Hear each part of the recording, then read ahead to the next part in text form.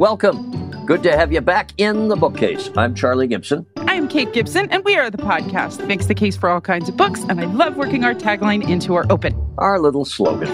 It is good to have you with us, though, because we're going to give you a wonderful book to consider this week. A teacher in the New York public schools has written a novel. That's a unique background to be a writer because it gives him a rich body of experiences from which he writes, and it is an integral part of his writing. But it's more than that. His name is Sidik Fofana. Sidik Fofana. Sidik Fofana. And the book is Stories from the Tenants Downstairs. Kate, we both loved it. It's a really rich novel. It comes from varying points of view. Every chapter is written from the point of view of a tenant in this government high-rise called Banneker Terrace. And I guess you could look at it from the character's point of view, either as a home or in some ways as a prison, because a lot of people are trapped in Banneker Terrace, but it is slowly being gentrified. So in a way, it could be any building in the US. It could be in Detroit. It could be in Dallas. It could be in LA. In this case, it's in Harlem. And it is the only character that appears in every chapter. And it's a very vivid place. It's a very vivid atmosphere. I mentioned Sidik as a teacher. I wish, after I'd read this book and put it down, I thought, I wish we could make thousands and thousands of carbon copies of Sidik, because every parent and every child would be lucky to have this man as your teacher. The stories that he tells are rich. And as Katie mentioned, this is a fictional high-rise, but a fictional high-rise that really takes on the nature of a character in the book. And it stands for buildings that are in every city. But to quote him, he talks about the building having 4 elevators, many of which don't work at times, a trash chute that smells like rotten milk. And when he writes about it, you can smell it, you can feel it, you can experience it. It's almost visceral. His powers of description are so rich. Yeah, you've either driven by, as he describes this long-ass gray building, you've either driven by, you've visited it, or you've lived in it. It is a building in every city in America. The characters really stay with you. The stories really stay with you. And I loved this book. It left me speechless. The stories are harrowing, but so are they redeeming. And you root for these characters. You really want them to succeed. They aspire. They know what the American dream is, and they identify with their dreams. But it's so hard for them to realize those dreams.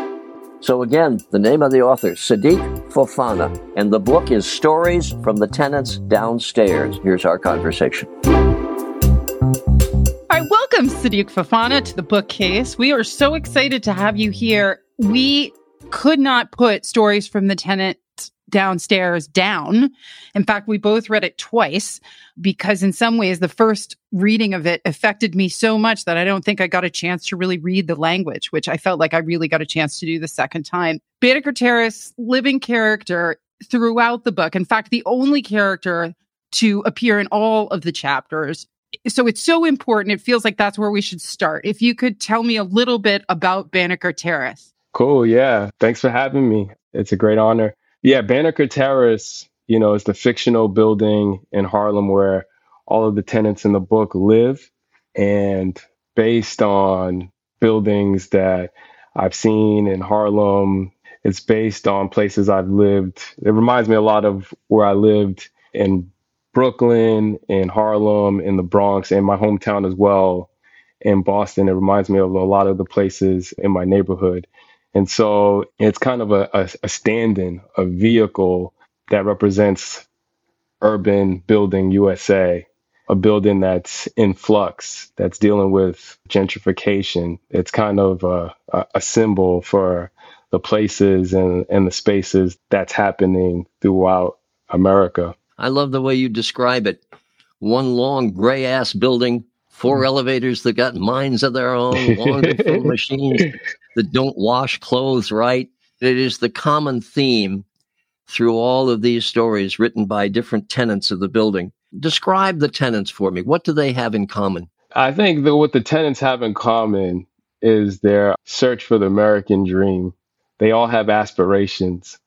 Whether those aspirations are realistic, that's another story. Whether their pursuit of those aspirations, the ease of that pursuit, has to do with them or the world at large is another discussion. But they all are searching for America the dream.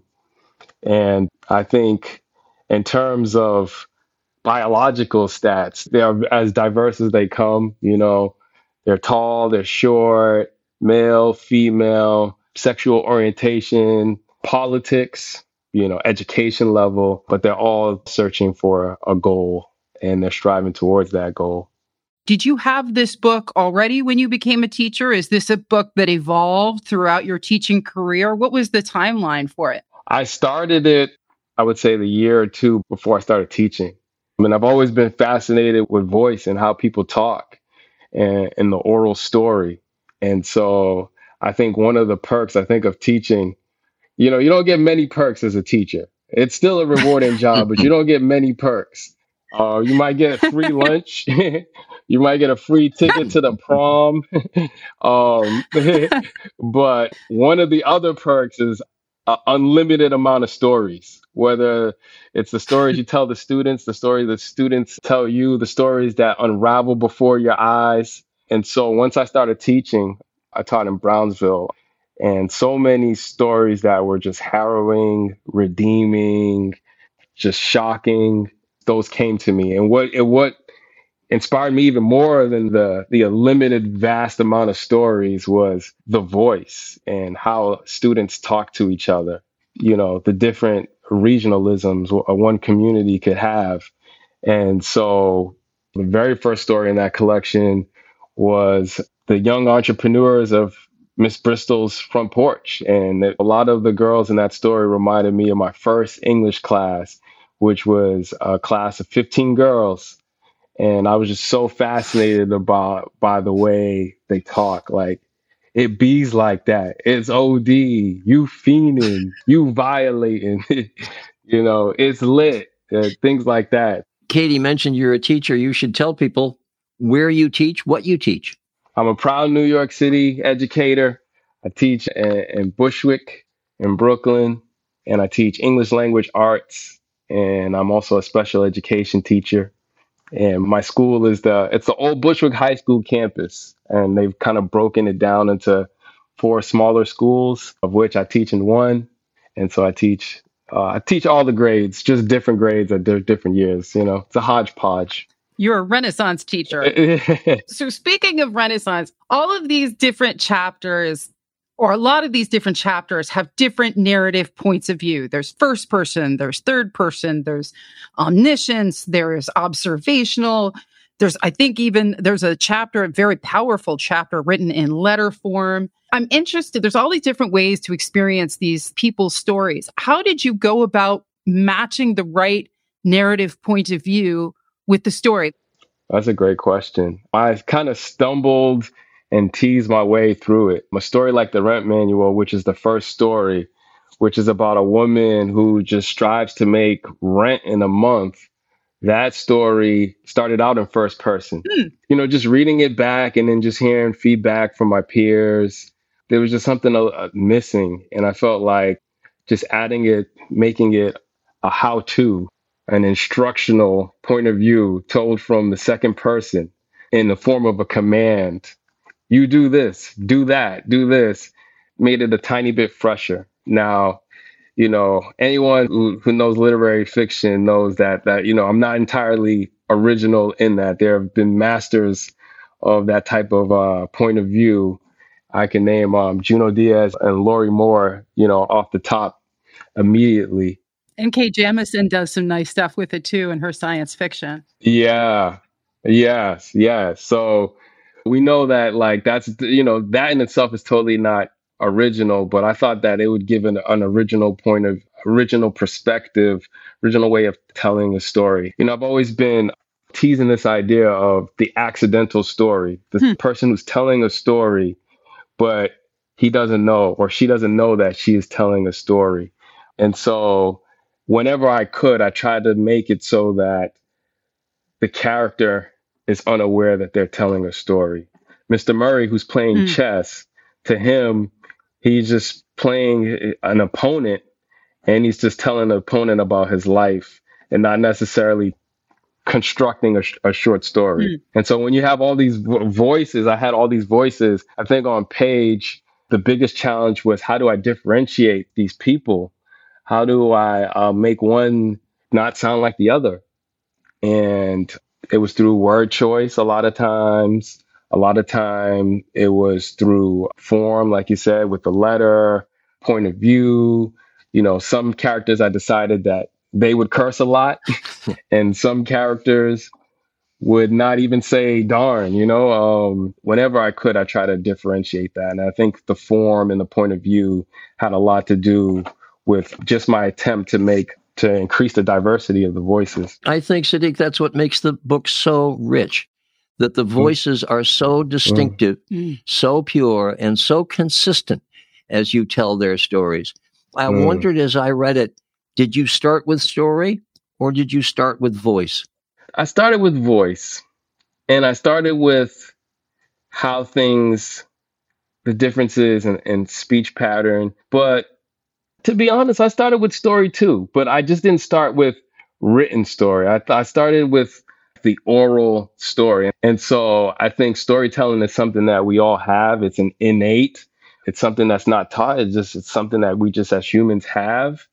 The most raw, instinctive stories are spoken.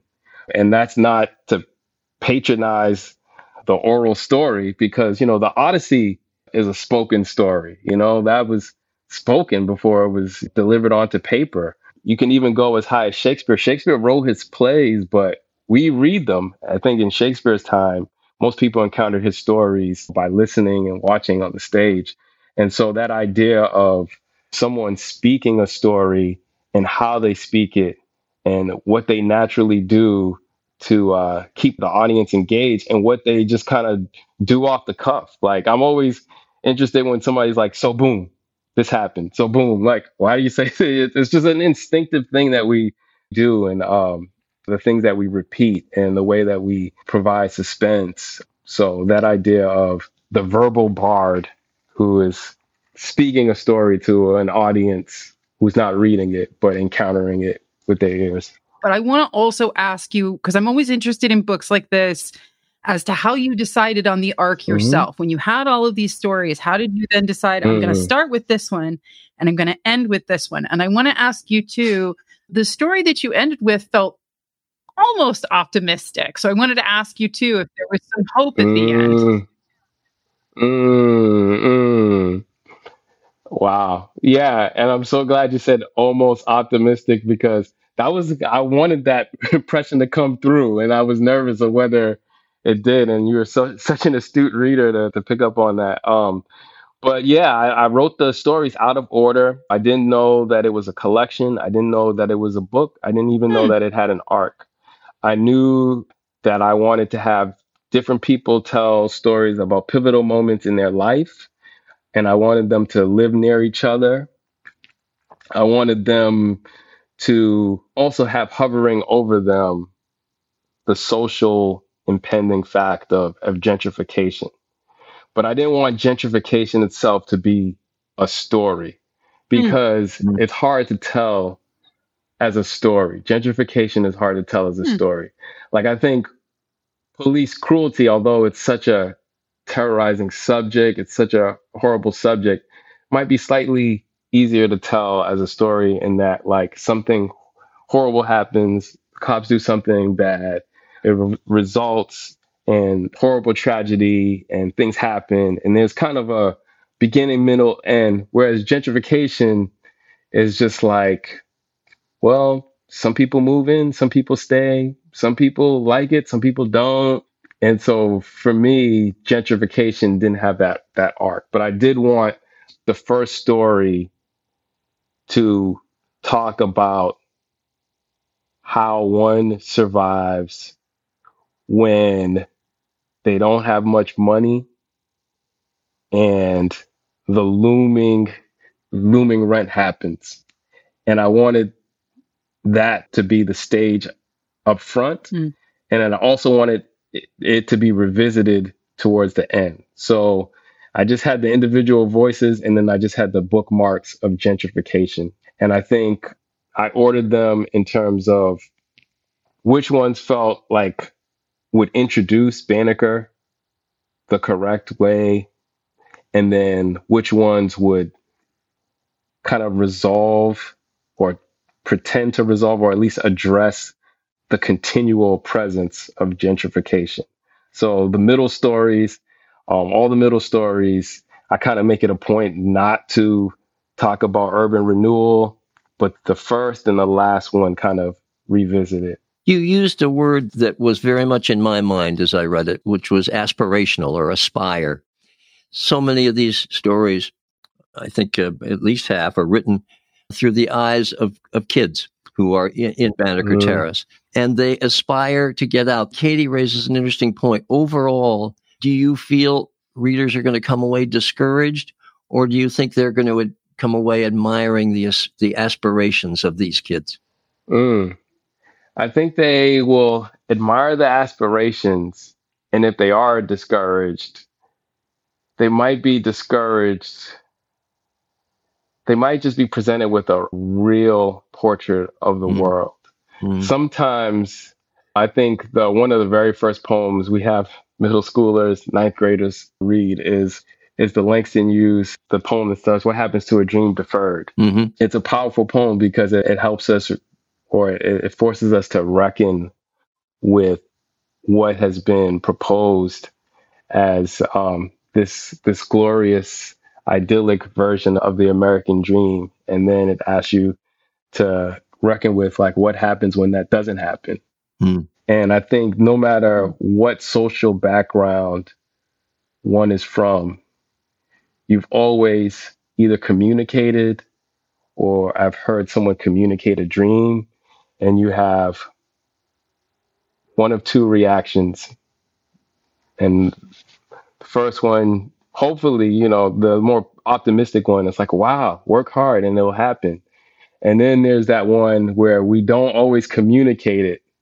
When someone's telling us something in our mind, like, really? Yeah, you want to go to the NBA? And so when these characters are communicating a dream, when Mimi's communicating a dream where she just wants to move upstate, like, why does that hit us the same way as someone who says, I want to be a billionaire? Like, her dream is a very reasonable dream. So I don't know. It's not like on her that like this seems unrealistic. And I hope readers kind of are forced to realize like, whoa, I am discouraged, but I'm discouraged for people who want reasonable things. And Kay, you were talking about almost optimistic, and Mr. Murray's playing chess, and his dream is he just wants people to visit his side of the street, and he wants to form a chess club. And I try to write it in a way where you hear that, and you're like, oh, poor man, there's not going to be a chess club. But at the same time, we root for him, and I don't know. I think that was just my silly or horrible attempt at making us kind of look at the world and think about what's realistic in terms of goals and aspirations. And if they're not realistic, asking the questions of, well, why isn't that a realistic dream? I am fascinated because Miss Dallas, the short story, which is one of the more wrenching short stories, and you yourself, a teacher, a special ed teacher, did that story come about before you had classroom experience, or is that a very personal story that came from some of your experiences in the classroom? Yeah, that story came. Yeah, I probably had been teaching maybe a good 6 or 7 years.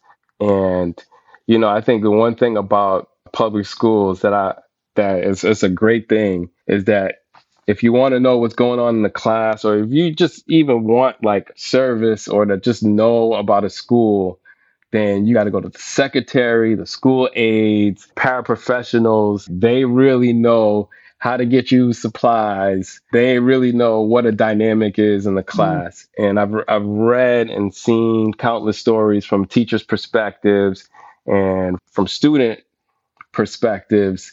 And, I think Miss Dallas is the fly on the wall who kind of observes both. I think, especially with that scene where it's the kids are being asked, are you poor? Are you rich? And a lot of them say like they're rich. I think of something Michelle Obama said in her memoir where she grew up not rich. And I've heard a lot of people who didn't grow up rich say the same thing. And I say the same thing about my own upbringing. And what I constantly hear is that I didn't know I was poor. I've heard countless people say that. And it kind of speaks to what truly is, comfort. It's one thing to not be rich, but most of my students, I found when I asked that question, I realized that most of my students come from places where they're loved and where they're provided for. It may not be a trip to Paris, as Mr. Broderick asks, but they feel warm and they have food provided for them, meal, shelter, and whatnot. And that's what I kind of learned from that. But yeah, teaching teaches you a lot, just the same way being a parent teaches you. I wanted to ask you about the introduction. The introduction is a very powerful poem, and in a way, it gets you set for the range of stories that you're about to hear and gets you set in some ways for a book of storytelling. And what I wanted is, did the intro come at the end? Like, when did that poem, which is a unique choice? I don't see that many fiction books start with a poem. What was the genesis of that? The first version of the poem came midway through writing the book. And then that version of the poem came at the very end when I got to reflect on the whole book. And it's 16 lines and it's rhyming couplets. And I say this to say that I'm so flattered that you call it a poem because it is a poem, but it's also a hip hop verse, and that's my way of my very first creative output was just writing hip hop verses, being a rapper, being an MC. And I always think about like the publication of this book. And I think about like maybe people who knew me in college. Like if people who knew me in college kind of saw this book, they'd be like, oh, it's Sidik, the rapper who wrote fiction. And I always wanted to be like, oh, like I'm not just a rapper, I can tell stories. And then when I've told these stories, there was part of me that's like, I'm a rapper. And this is my like tiny bit of homage to my very first love. And so it's a rap at the beginning and it sets the scene that these are tenants who are telling their story. And the question is whether they will prevail or not. So you're about to become a published author. Dun, dun, dun. First book. I wonder what your students think of this. They must be proud. What's their reaction? They're very, very proud. I love students. It's inspired them to write, and their pride. It's so interesting the different ways that their pride manifests. Like one student was like, Mister, when I become famous, I'm going to plug your book. I'm going to plug your book. And they're like, oh, and so, yes. But then also, I'm also a very, very secretive person, like in a lot of ways, I view it like a conflict of interest. Whereas like, I'm here to teach you of mice and men and To Kill a Mockingbird, not stories from the tenants downstairs. And, so I don't really plug it that much, but somehow kids, they always find out and they've been very warm about it. They've been very warm. But then at the same time, teaching is a humbling experience, like it doesn't matter what you've written, you come into the class and you're still Mr. Fofana. And if you say something, you give them a little too much homework, they remind you that you're not the story from the tenants downstairs guy. You're the guy that just gave us a 10-page paper to do by the end of the year. And I can tell you the English teacher that lit the spark for me, Dr. Jane Cole, who's no longer with us, but who I owe an immense amount to. In your acknowledgments, you thanked Mr. Randall for your 9th grade English class. Tell me about Mr. Randall and what was the favorite book that you have that he taught? Oh, wow. Yeah, Mr. Randall, taught me ninth grade English at Roxbury Latin School in Boston. And it's funny, as an educator, you take on the personality of your English teacher. One thing that he did was he would give us pop quizzes, just random unannounced quizzes on because he wanted to make sure that we were reading thoroughly. But he would also like scale them. So like if you got like a 4 out of 10, you got like a B. It's like it's 4 out of 10 is 40, but you got a B. But I think that was his way of saying like, yeah, I just wanted you guys to read, and I'm asking you rote imagination, or rote questions, but that doesn't measure reading.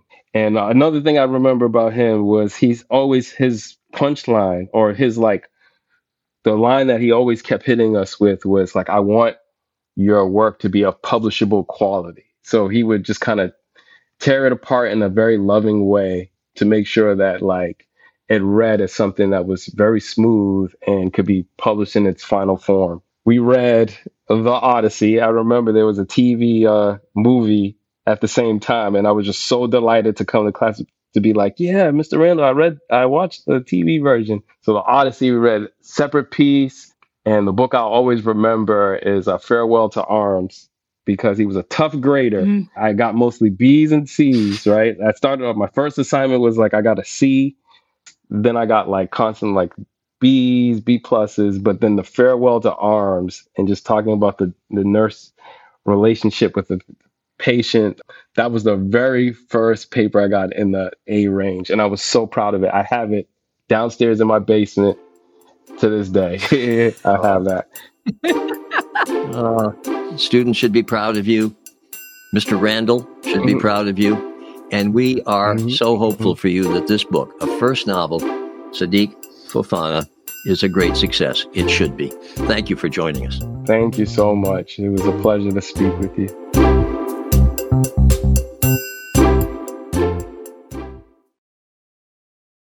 Hey, I'm Andy Mitchell, a New York Times bestselling author. And I'm Sabrina Kohlberg, a morning television producer. We're moms of toddlers and best friends of 20 years. And we both love to talk about being parents, yes, but also pop culture. So we're combining our two interests by talking to celebrities, writers, and fellow scholars of TV and movies. Cinema, really. About what we all can learn from the fictional moms we love to watch. From ABC Audio and Good Morning America, Pop Culture Moms is out now wherever you listen to podcasts.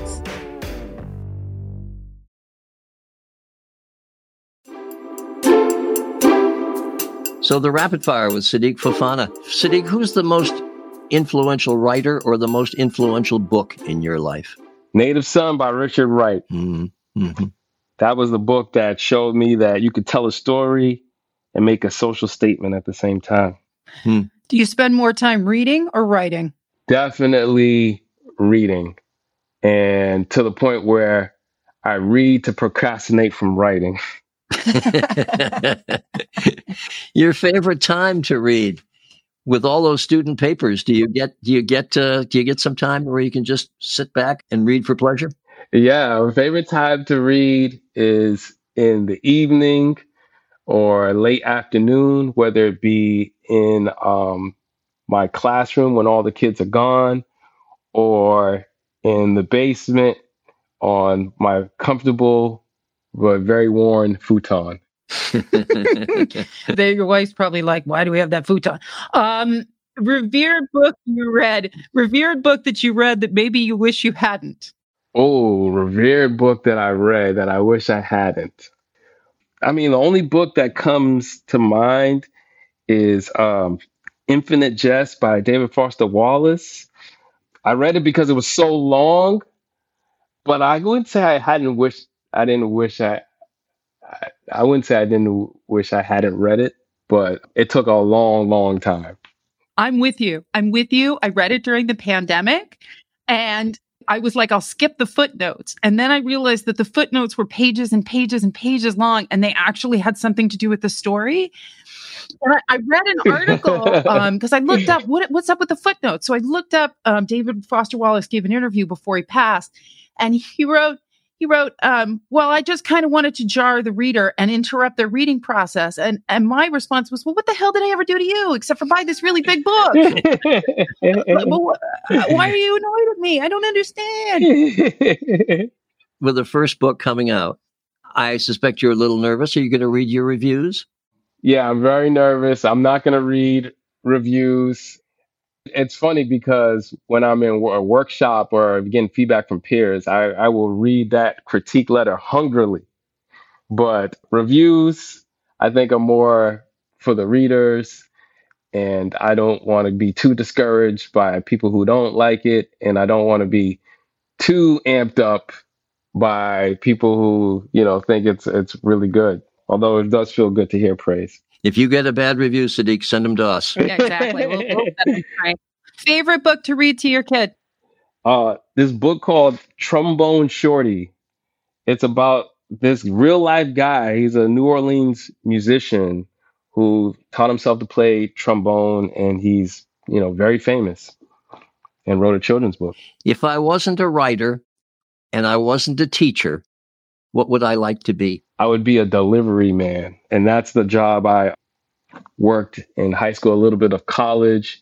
And again, I will do anything that will give me stories. So I will be an Uber driver, a delivery man. Yeah, any job that will allow me to experience stories. So we stole this question from Stephen Colbert, but we always find it illuminating. In 5 words, describe what you want the rest of your life to be. And I knew this question was coming because of the other episodes, right? Shout out to Mary, Laura, Philpott, and Niall Williams. I would say giving was the best gift. Is that 5? Sure. Yes. That's very good. Yeah. So no matter what, if I'm at the end of my life, you could say that I gave more than anything, then that's a life lived.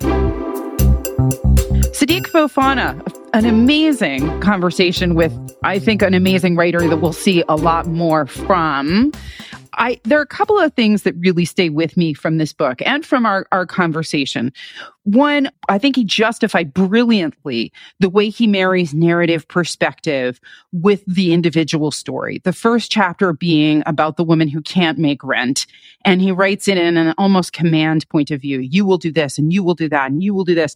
And it puts an extra pressure on the reader. It makes them feel trapped the same way that the narrator feels trapped by making the rent. And it really transforms the story. The last chapter of the older gentleman who just wants a chess club, and basically he's having a conversation with you like you just sat down at the table. That adds to the story. His narrative perspective really adds to the story he's trying to tell in a beautiful way. The other thing that stays with me is what he said about gentrification and how difficult it is to write about, and why he built the arc of his story the way that he did, and how gentrification played almost the central role in the arc that he built. Gentrification is a slow, insidious process. It's difficult to write. It's difficult to chart. And in some ways, this book is the story of gentrification. And I think, even though it's a relatively short book, this isn't going to be one of your doorstop Bible-sized books. He really pulls it off, I think. What do you take away from it? Oh, I'm glad you worked me in there. I was worried you were going to sort of run out the whole podcast, but oh, gee, thanks. What was it you were asking, Kate? What did I take away? Oh, I'm so pleased to mention that. The stories are gritty, but what I loved is many of the stories obviously come from his students, that he takes away much from his classroom. He gives in his classroom and he takes away. As he mentioned, getting these stories is some of the perks of teaching. There aren't many perks, but this is one of them. My favorite part is when one of the teachers says to the kids, are you rich? Are you in the middle? Or are you poor? And the majority of them hold up their hands and say, we're rich. And their justification is that their moms can buy them things. And you realize, of course, that those mothers are sacrificing. They're giving up the new pair of shoes or the handbag or food, maybe. Who knows what they're giving up, but they want to do for their kids. He obviously loves his students. And I also love that part where one of the kids says, Mr. Fofana, when I get rich, I'm going to plug your book. Anna Quinlan, in the podcast we had with her, made the point that teachers are so important. behind family, maybe the most important people in your life. And you mentioned Jane Cole, who I knew well, was a wonderful teacher who made such a difference in your life. We all have one of those teachers, and it just makes a difference. If you're lucky enough to have one or two of those teachers in your life, when I read the books that we read, especially debut authors, I always go hunting in the acknowledgments to find out if they thanked a teacher. Jane Cole is no longer with us, but she was one of those teachers in my life. She gave me a love of reading that has lasted my whole life and now has become my life. And I'm so thankful for that. And so I'm thankful to Mr. Randall, too, who gave Sidik Fofana that torch that I enjoyed so much in his book. So English teachers out there, love you. The name of the book is Stories from the Tenants Downstairs. We hope you read it. We hope it succeeds. And we hope that he will continue to write because he does it well. As always, we want to marry this interview and discussion with a bookstore somewhere in the country. Today, it is Women and Children First Bookstore. It is in Chicago, and Lynn Mooney is one of the owners. Lynn Mooney of Women and Children First Bookshop. It is good to have you with us. That's an idiosyncratic name. If I come in, do I have to stand at the end of the line? We would welcome you in with open arms. It is an unusual name. We were founded in 1979 as a feminist bookstore by two second-wave feminists who were also members of the LGBTQ community. And we've been successfully both a feminist bookstore and a neighborhood bookstore ever since. In 2014, the two founders retired, and two of us on the staff became the store's second generation of ownership. And we spent some time updating the mission a bit to have a stronger intersectional focus and focus more deliberately on trans-affirming and anti-racist feminism. So I went to college in Chicago. I know that talking about the neighborhood, where you are, where you're from, really important in Chicago. So I know that your neighborhood is probably important to your store. Tell us a little bit about where you are and what that location means to the store. I appreciate the opportunity because I firmly believe we wouldn't be the store we are if we weren't located in Andersonville. Andersonville is actually important in the history of the localism movement in this country. It's the place where data was first collected and analyzed, proving that localism is more than just a feel-good movement, but it's actually a strong, viable economic model. With your tradition as a feminist bookstore, as one that wants to appeal to the LGBTQ community, and also be a mainstream bookstore at the same time, how does that differ your approach? It helps that we are located in a neighborhood that is very politically progressive. At one point, I read that it has the largest per capita population of lesbians in the city. You know, I don't know how much of it is chicken and how much of it is egg, but it's the perfect neighborhood for us. I'm told that over the years, members of the LGBTQ community have congregated in Andersonville. There are other neighborhoods as well, too, but because they felt safe and supported. And I think historically, the business I co-own has been part of why. Selling really well for you right now. What titles are leaping off your shelf? I think one that I'm pleased that's doing really well this year is a book called Easy Beauty by Chloe Johnson. We were fortunate enough to have an event with her. It was one of our first in-person events of the last 28 months. And it's beautifully written memoir, but also no holds bar. I think it's going to be an important sort of paradigm shifting book that I want to get into as many readers' hands as possible because it sheds light on the experience of members of the disability community in a way that most of us had not had that insight to before. At least I had not.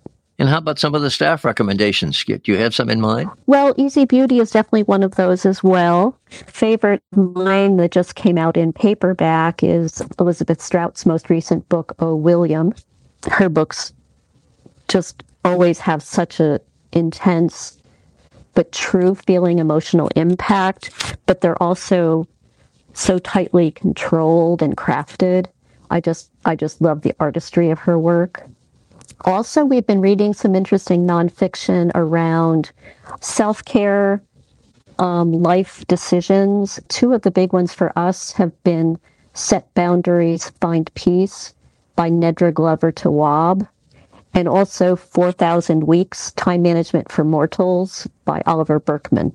So many of the authors we've talked to have said that what brought them into writing and reading is that when you find yourself in a book and it tells your story, that is what makes you a reader. And that can happen whether you're an adult or a child. If you weren't fortunate enough to have that moment as a child, if it can happen for you as an adult, that's beautiful too. It's not too late. And I'm hoping it's happening more and more for more people, more kinds of people, people who've been marginalized in the past. Lynn Mooney, it is a great pleasure to talk to you. Women and Children First. It is on North Clark Street in Chicago.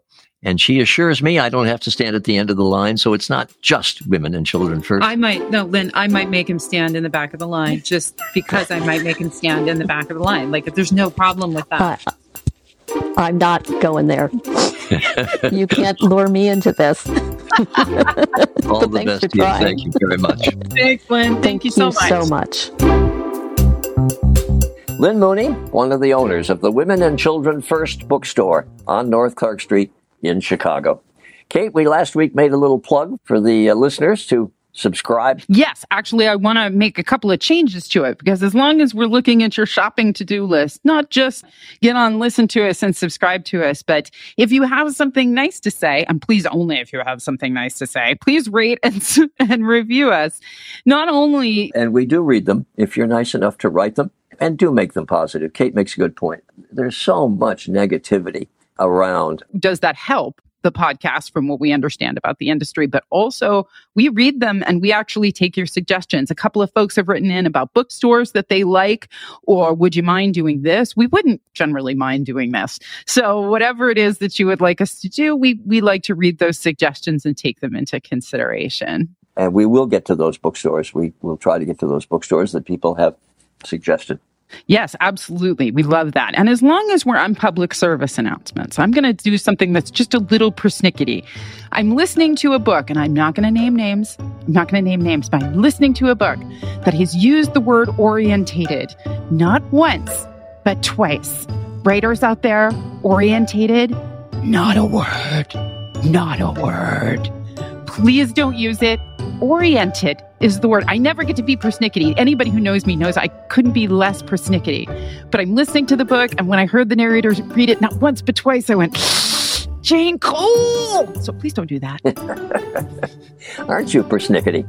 Anyway, we want to pay tribute. We've gone a little long with this podcast, but we thought the conversation with Sidik was important and interesting, and we hope you felt the same way too.